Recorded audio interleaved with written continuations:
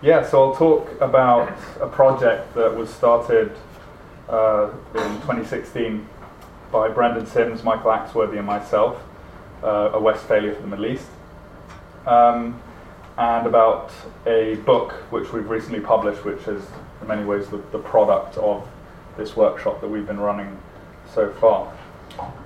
And so basically, in a nutshell, we're asking the question, what can one learn from the historical knowledge of the 30 Years' War and the Peace of Westphalia in order to promote peace in the Middle East today?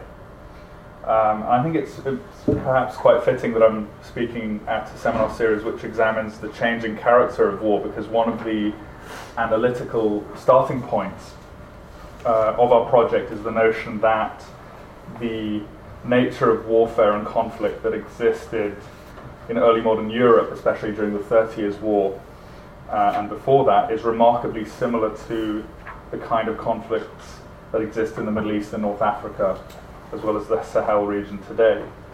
So of course we're not saying that the character of war didn't change at all. Instead, we're arguing, basically in a simplified form, that the nature of warfare changed after about the mid-17th century and has now reverted to this earlier mode, this earlier constellation and typology that existed in the 16th and early 17th century. But I'll come back to this point a bit later. It's basically these parallels and analogies that form the premise of the endeavour to apply peacemaking lessons to the Middle East from the knowledge of Westphalia. And another reason, apart from these parallels, I think, is the remarkably ambitious nature of the Peace of Westphalia. It was convened as a universal congress in order to achieve a universal peace between all Christian powers in Europe at that time. It didn't quite achieve this. War continued between France and Spain for another 11 years. But it did successfully solve a complex nexus of conflicts in Central Europe. It ended the main theatre of the 30 Years' War. And many of these conflicts were very deep-rooted, which at times seemed unsurmountable, perhaps as unsurmountable as the obstacles to general peace in the contemporary Middle East. And for example, some of the negotiating parties never even recognized the status of their counterparts. Yet peace was achieved despite the fact that not all warring parties had reached a state of exhaustion, and despite the fact that it became clear during the negotiations that the hoped for all-encompassing peace would not be attained because two of the parties continued fighting, and also despite the fact that there was never even a ceasefire in place during the entire duration of the negotiations, which lasted for about 5 years. And this ambitious character of the Peace Congress makes its instructive potential all the more valuable, especially in light of those similarities that I just mentioned. The success of Westphalia derived from a recalibrated and optimized setup, which it established for the polity about which the war was essentially fought, the Holy Roman Empire. It was a negotiated compromise settlement which established functioning power-sharing arrangements between the emperor and the princes, between the different confessional groups, and it established a sort of a system of limited conditional rights of governmental rule within the empire, while placing the whole settlement under a general guarantee, a mutual guarantee. And also it crucially decoupled the Central European, the German or imperial problems relating to the Holy Roman Empire from ongoing geopolitical conflict elsewhere. So it set up the Holy Roman Empire as a shared space, as opposed to a contested space which had been before. So what I'll do now is I'll tell you first a little bit about the project that we've been running and its events, before then giving you an outline of the conceptual work that we've been doing, which is mainly related to this analogy that we're positing between the 30 Years' War and the Middle East today. And then I'll explain to you some of the more explicitly prescriptive elements of the project, the sort of practical lessons that we're proposing, which we derive from Westphalia and 30 Years' War and hope to be seen as a source of inspiration for a new regional peace settlement or even a new regional order in the Middle East. So the project, as I mentioned, was launched at the beginning of 2016. We wrote this inaugural article for the New Statesman, and then conducted a series of seminars in London and Cambridge over the course of that year, and then we wrote another article for Foreign Affairs, which summed up the results of those early seminars. We then teamed up with the Körber Foundation, which is a political think tank foundation based in Germany, and organised a further series of workshops in late 2016 and during 2017, including this one here, at which the then Foreign Minister of Germany, Frank-Walter Steinmeier, attended, who's now the president. You can see him on the top left corner there with the white hair. And incidentally, opposite him here, I think it's one of these guys I think it's him, is Jamal Khashoggi, who was recently murdered, of course. And yes, so the Foreign Ministry has been was a collaborating partner during the tenure of Steinmeier as Foreign Minister. And one of the things that he often would explain during speeches was that that the German Foreign Ministry's involvement, at least in the project, derived from an explicit call from the region. He used to tell the story of attending a conference in Jeddah and being told by a young Saudi that what this region needs is its own Westphalia. So the Germans sort of like to emphasize that in order to underline the fact that it's not some sort of external imposition, but rather a reaction to a call from the region itself. One of the workshops that we held took place in Amman, where the chief of the Jordanian court, as well as the king's brother, took part. And there was also a small Westphalia for the Middle East event on the sidelines of the Munich Security Conference of 2017, where the panel included the UN Special Envoy for Syria and also the Secretary General for the Arab League. So most of these participants were politicians, diplomats, academics and journalists from across the Middle East, but also Europe and North America. And it is as a result of these discussions that we wrote our book. This was not something that was sort of chiefly designed by us conceptually, but this is something that arose as a result of these workshop discussions. Looking ahead, what we want to do is to sort of continue the intellectual, conceptual work with a new series of workshops, but also we want to try and enhance the practical application to the Middle East. We want to ideally see one or more states endorse the concept as an official foreign policy objective, which will then hopefully result in the sort of congress that we envisage. So moving on to the parallels and analogies which, as I mentioned, form the sort of analytical starting point of the concept. In other words, this is why we believe these similarities, these parallels are why it makes sense to look at the historical experience of the 30 Years' War in order to open up new avenues of policy making towards or within the Middle East. Of course, we're aware of differences that exist over time and space, and that historical analogies are often very imprecise and rather abstract.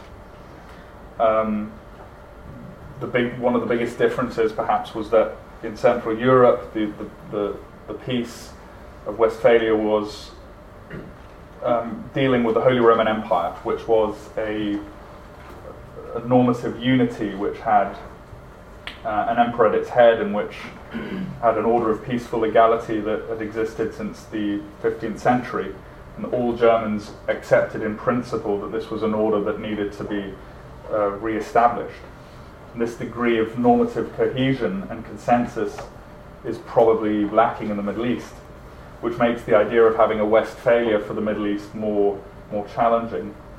But a lot of the participants noted that the Middle East should not really be seen as some sort of blank slate either, and that there are normative, sort of unifying normative elements that can be drawn upon. Traditions such as, of course, the factors of Islam, the awareness of being part of a post-Ottoman space.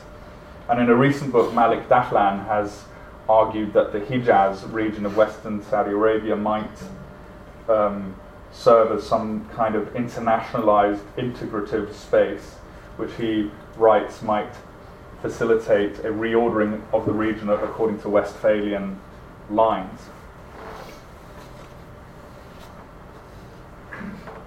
So the analogy consists mainly of two areas. So first of all, we have structural parallels, and then the role of religion, as well as a few others that can't really be ordered into either of those.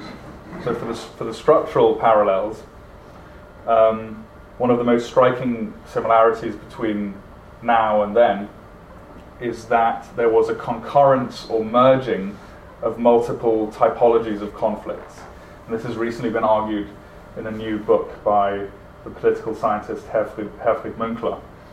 So you have a combination of state-on-state wars, internal rebellions, civil wars, proxy wars, external interventions in civil wars, state-building wars, struggles for greater political participation and freedom, religiously infused wars, as well as geopolitical conflicts driven by realpolitik.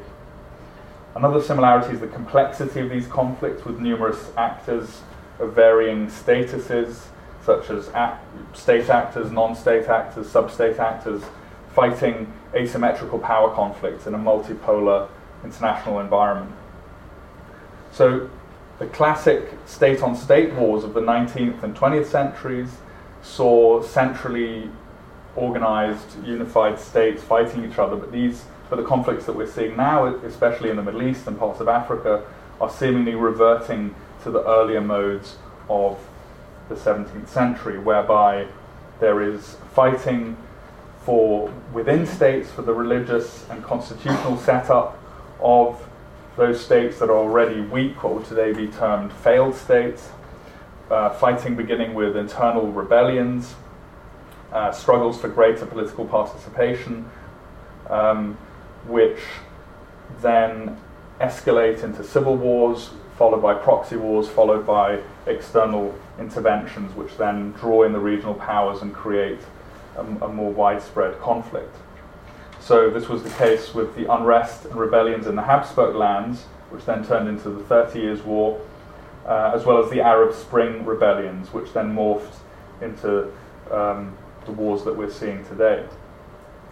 Another parallel is the sort of the way in which these conflicts escalate. So it was the case in Bohemia, as well as in the Dutch rebellion, but also in Yemen and Syria, that they start with civil wars involving struggles for what is perceived as against tyrannical rule, which then draw in outside powers, and as I mentioned, create these bigger sort of escalations through intervention. And this has been the case in both cases. So you have a situation whereby instability is exported while intervention is imported into these conflict zones, into these contested spaces. 2015, of course, marked a major internationalization and escalation with Russian intervention in Syria and the Saudi intervention in Yemen. In both cases, conflicts which were originally concerned with local matters then tended to fold into broader, overarching geopolitical rivalries and contests between the great powers, Iran and Saudi Arabia today, the Habsburgs and France in the 17th century. One historian, Johannes Burckhardt, has described many of the early modern conflicts as state-building wars. And I think the early stage of the 30 Years' War is a good example, as it can be interpreted as a failed attempt by the noble estates of Bohemia to erect a new Protestant state free of Habsburg control. And similarly, the ISIS phenomenon in Syria and Iraq was not just an exercise in terrorism, but also in many ways a failed state-building exercise, which is not very dissimilar to that of the Bohemian estates. In both cases, the attempt at setting up a new state was defeated after about 4 years. But of course there are differences in the sense that ISIS is quite unique and unparalleled even in comparison to the brutality of the 30 Years' War, in the sense that it's elevated violence and murder as sort of final symbolic goals. Another similarity is alliance fluidity with rapidly shifting allegiances. For example, Saxony during the 30 Years' War helped the emperor suppress the Bohemian rebellion at the beginning, then was in a state of armed neutrality, then fought together with Sweden against the emperor before switching sides again. And in the Middle East, there's a similar sort of profusion of shifting loyalties and internecine conflict, especially in Yemen and Syria. So the enemy of your enemy might very well still be your enemy. Another example is the absence of declarations of war. So the Peace of Westphalia was actually a peace treaty among powers that had largely never declared war against each other, apart from the French and the Spanish, and that was the only conflict that was failed, that they could not resolve. And the situation in the Middle East is, I think, quite similar in the sense that there's a high intensity of violence and conflicts without any declarations of war. So the second main parallel that I mentioned is the role of religion and sectarian animosity. Until about the 1970s, it was the general view that wars relating to religion were a pre-modern thing of the past and no longer existed, but this has recently been rectified. And this is another area in which the nature of conflict has seemingly reverted to this pre-modern mode of the 16th and 17th century. In both cases, religion has apparently returned after a period of relative absence. After the second half of the 16th century in Germany, where religious conflict was not as widespread as subsequently, and also in the Middle East around the turn of the millennium. And this is perhaps related to a reduction of the unifying effect of shared hostility towards a common enemy. So in Germany, this was the Ottoman Turks after a long war in the 1590s. This sort of unifying effect fell away.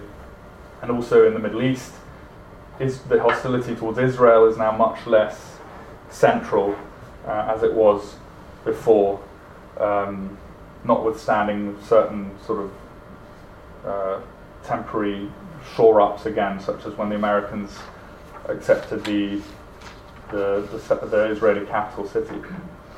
The 30 Years' War, as has been argued by Peter Wilson convincingly, is not really a simple religious war, in the sense that there was no full confessional solidarity among the fighting parties, and because of the centrality throughout the conflict of political and constitutional matters. But religion was undeniably an important element. So very crudely speaking, it was Protestants versus Catholics, while in the Middle East conflict exists between, and sectarian animosity between the Shias and the Sunnis. But in both cases, this animosity, which is not necessarily central to conflicts, is instrumentalized by certain powers that wish to see it instrumentalized in order to further their own geopolitical aims, and thereby it merges with other factors, but this then often goes out of control because it develops its own self-dynamic. the great power rivalry between Iran and Saudi Arabia, of course, does much more to sectarianize local conflicts, including conflicts that were not really sectarian to begin with, such as tribal conflicts in Yemen, and struggles for greater political freedom and participation in Syria. And it does more to confessionalize these conflicts than the Franco-Habsburg rivalry did in Europe, because of course both of those powers were Catholic. But it still played a part in the 30 Years' War because this animosity existed at the level of the empire, where a civil war of within the Holy Roman Empire continued concurrently with a broader geopolitical contest of outside powers in a way that's similar to the Middle East now. And also, as in the Middle East, in the Holy Roman Empire, disputes which were largely political and concerned competing corporate and political rights assumed a more debilitating sectarian dimension in the years preceding and during the 30 Years' War.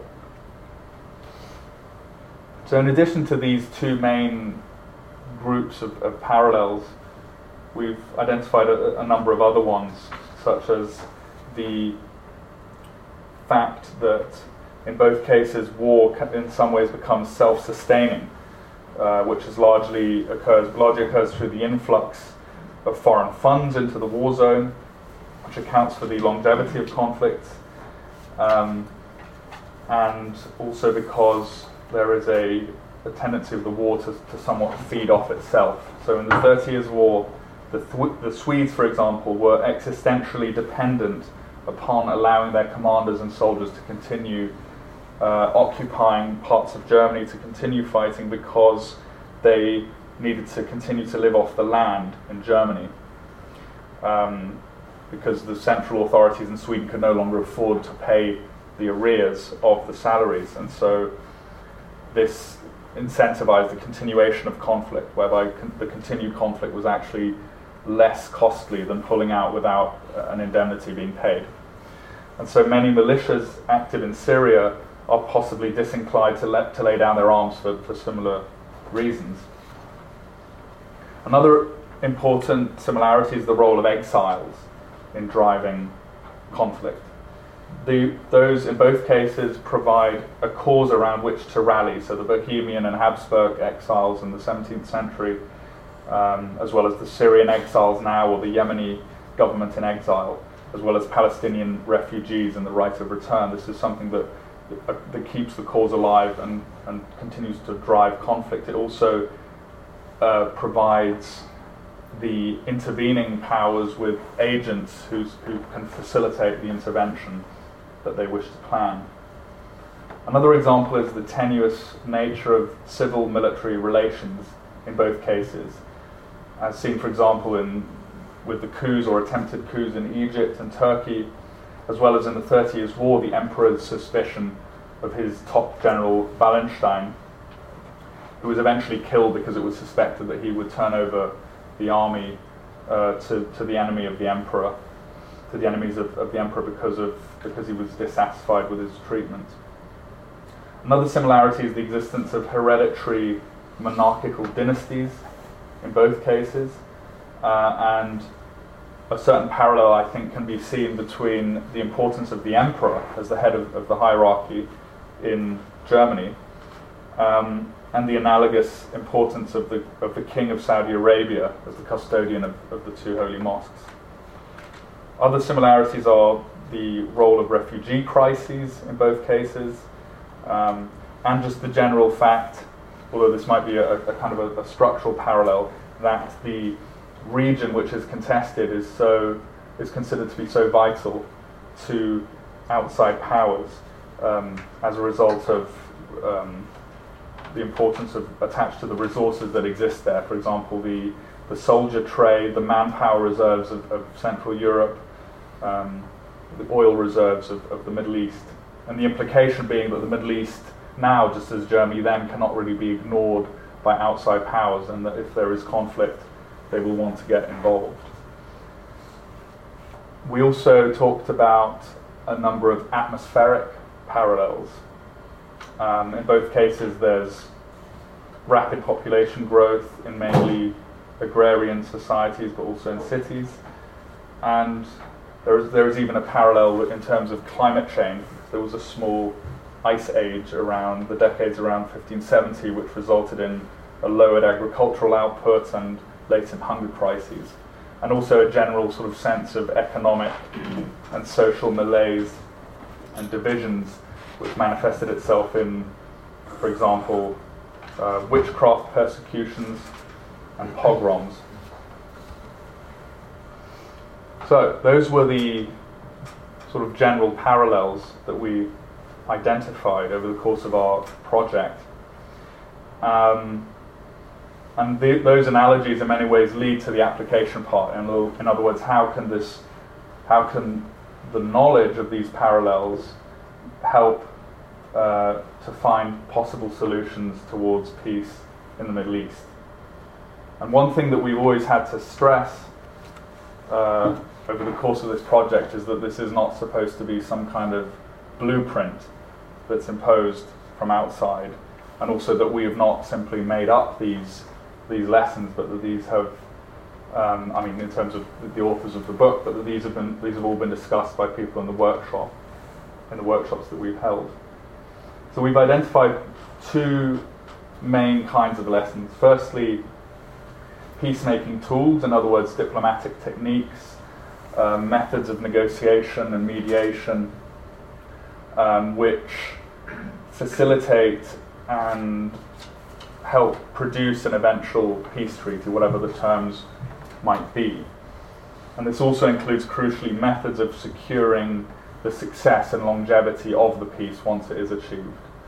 So those were the main sort of lessons that we derived, and did not really contain any normative content about what sort of treaty content should exist. But we did also consider the factor of peace terms, which were the treaty terms themselves.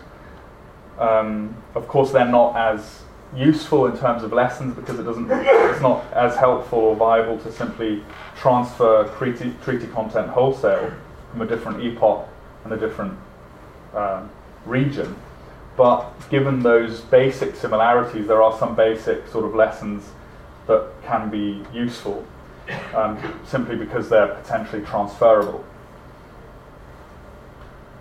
So, turning to those lessons, as I mentioned, the most important ones were the diplomatic techniques and peacemaking mechanisms. One of the striking features of the Peace of Westphalia was, as I mentioned, its sort of ambitious nature, but also its innovative character in many areas of international law. While these features were innovative then, and of course would no longer be innovative now, they still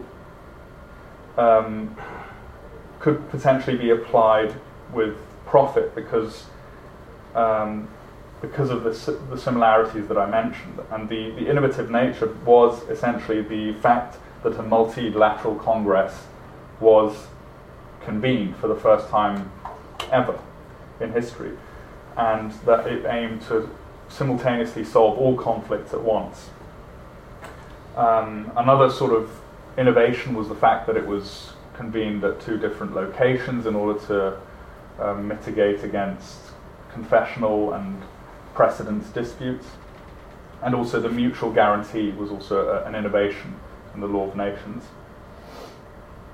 So one overarching lesson from this innovative nature is that it is generally important simply to be willing to adopt and discover innovative means of diplomacy in pursuance of peace.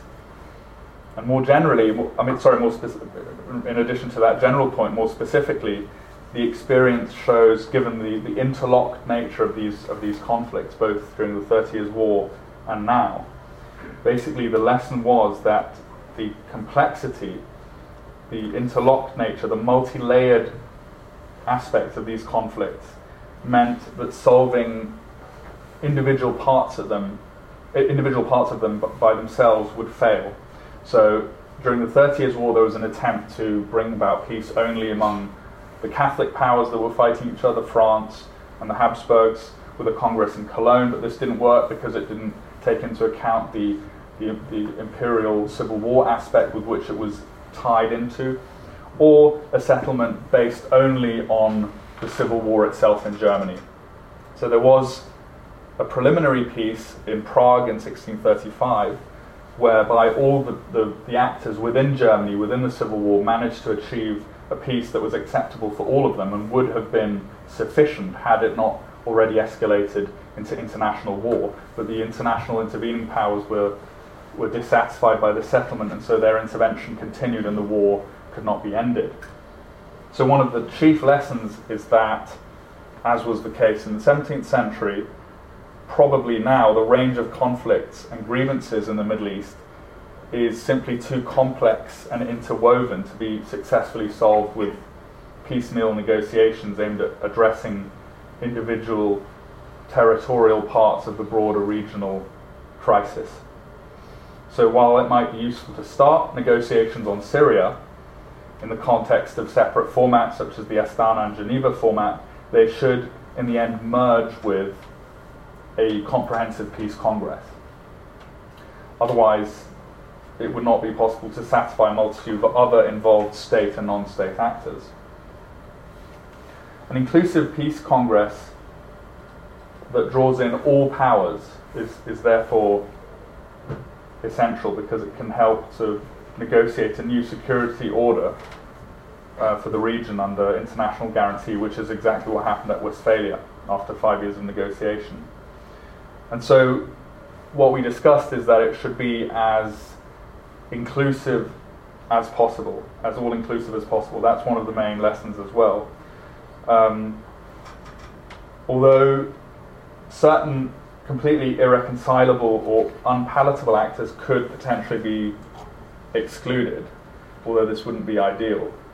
And this was the case at Westphalia with the Habsburg rebels within the hereditary lands, and could possibly be the case with the Islamic State now. And what makes that more possible or more acceptable from a practical point of view is if those unpalatable groups have already been eliminated as power factors.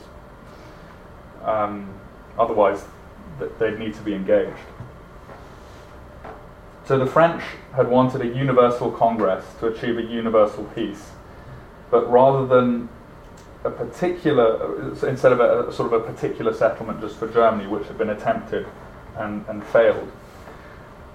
But what resulted in the end was neither a universal peace nor just a settlement for the civil war, but was a sort of an intermediary Westphalian solution.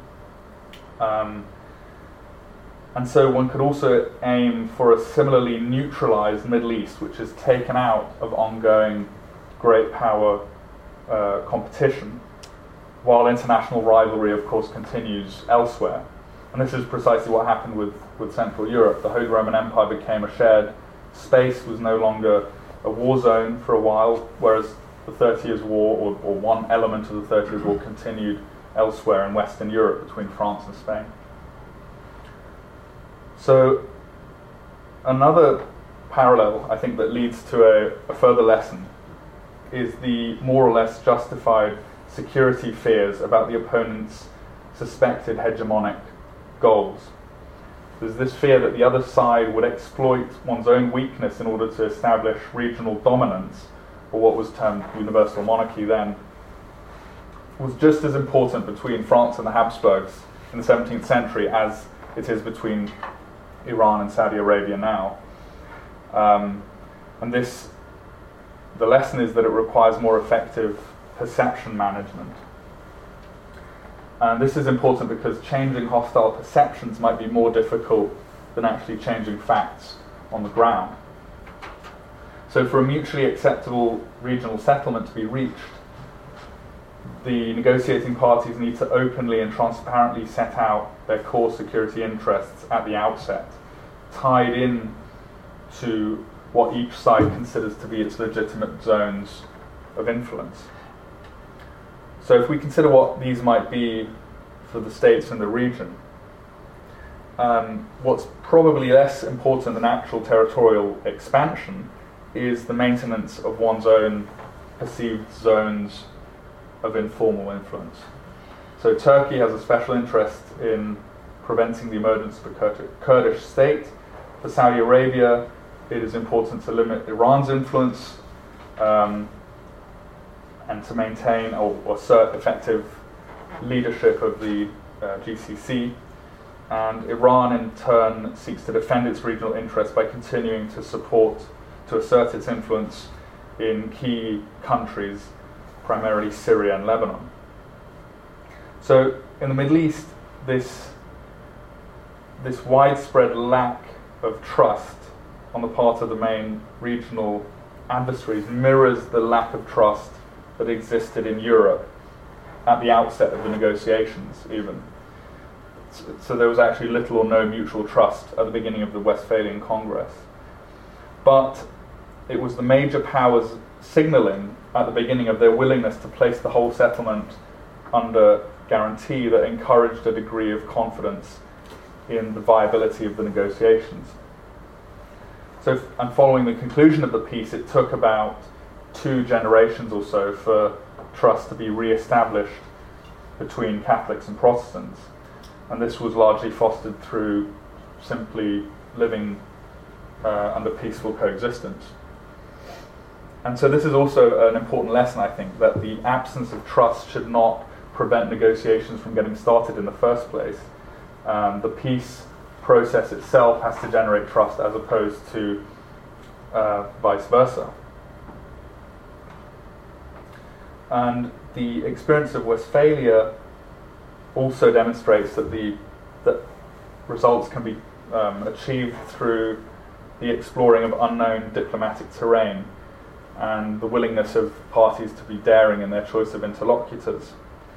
So during Westphalia, the informal modes of communication were often as important as formal ones. Over the years that the diplomats were essentially locked away among themselves in order to thrash out a peace, they started to develop a shared kind of sense of identity and a community of fate, which enhanced their desire to make progress and to sort of push their masters towards an accommodation. And this was related to the fact that these were often high aristocrats who were living in much less comfortable conditions than they were used to, and were not allowed to leave until they'd achieved the peace settlement, which in the end took years. And so perhaps something similar could be tried for the Middle East. Negotiators could simply stay at one Congress location until they've thrashed out a settlement, even if this takes years. And so even if there's no kind of end state which one aspires to, negotiations could still start, because this is what occurred at Westphalia. It was not clear what the end state was supposed to be.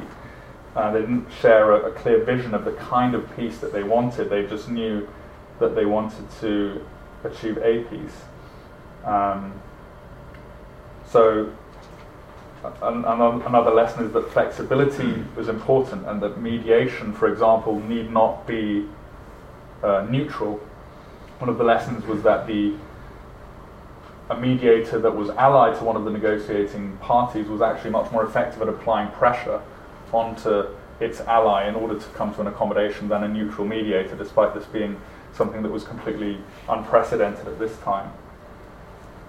Contrary to what is often believed, Westphalia was not really a peace of exhaustion. Some of the smaller actors within the German Empire were exhausted, that's true, but the larger powers could have continued fighting for a long time, and in some cases actually did in the West for another 10 years.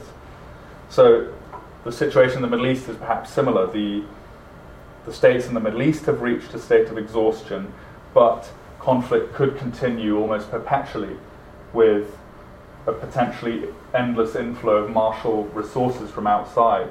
And so the lesson to be drawn is that diplomacy works, and that steps towards a universal settlement should be undertaken sooner rather than later, even if there's not yet a kind of catalogue of principles upon which everyone can agree.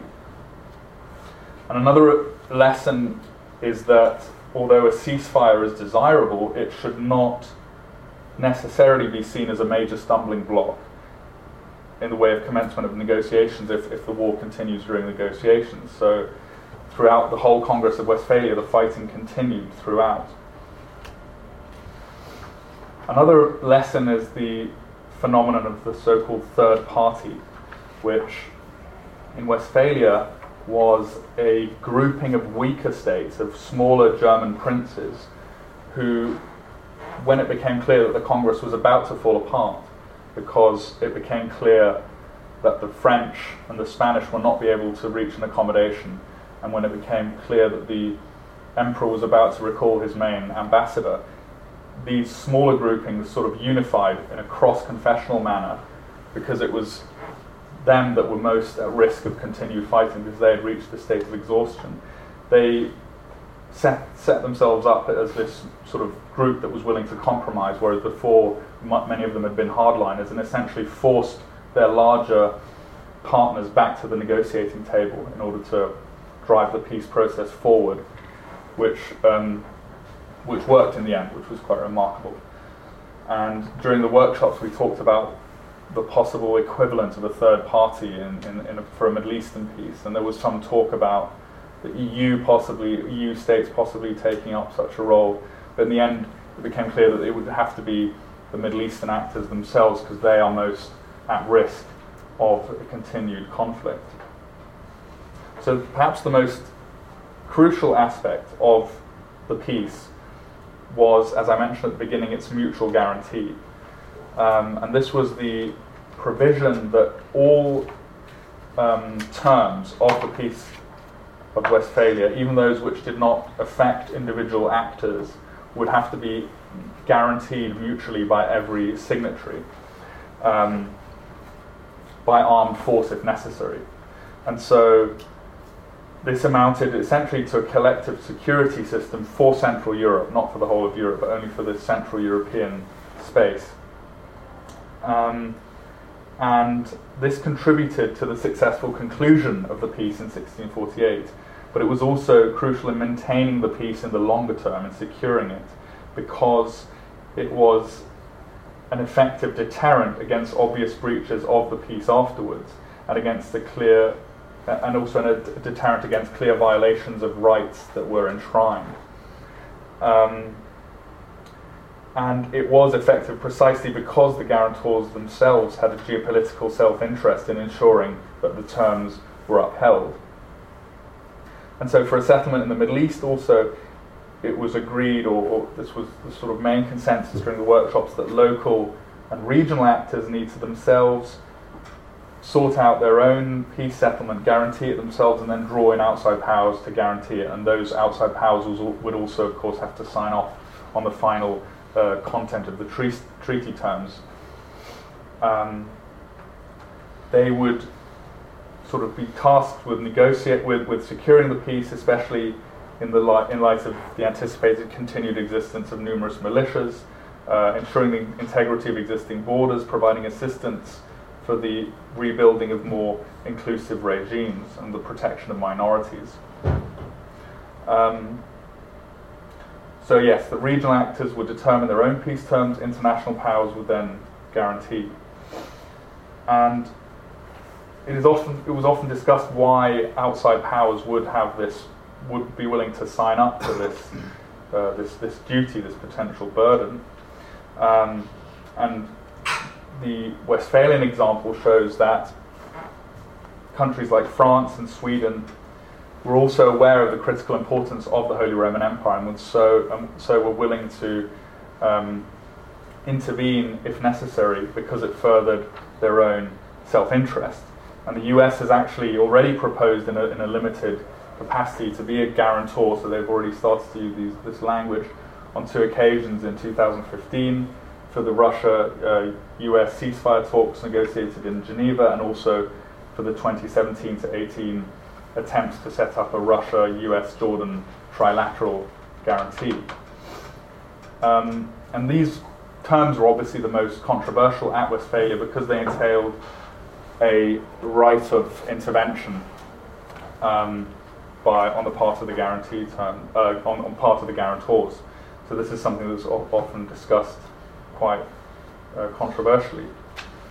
I don't really have much time to talk about the sort of treaty content itself, but I'll sort of quickly summarize it. One of the factors that made Westphalia so successful was that it sort of introduced a shared form of, a sort of a limited form of toleration within the Holy Roman Empire, and something similar would have to be established for the Middle East. It would have to not only ensure that there's a harmonization of interests between states, but also within states, that rights within states and behavior within states, behavior by governments towards their people, would have to be governed by a certain catalogue of norms, certain rights which would need to be enshrined and also placed under this guarantee, because as we've seen in Syria and other places, but also in the 30 Years' War, it's internal unrest which results from the mistreatment of people, of subject populations, which results in civil war, which would inevitably cause regional instability. So that would also need to be drawn into an international treaty, conditions within states as well as governing relations between them. Thank you.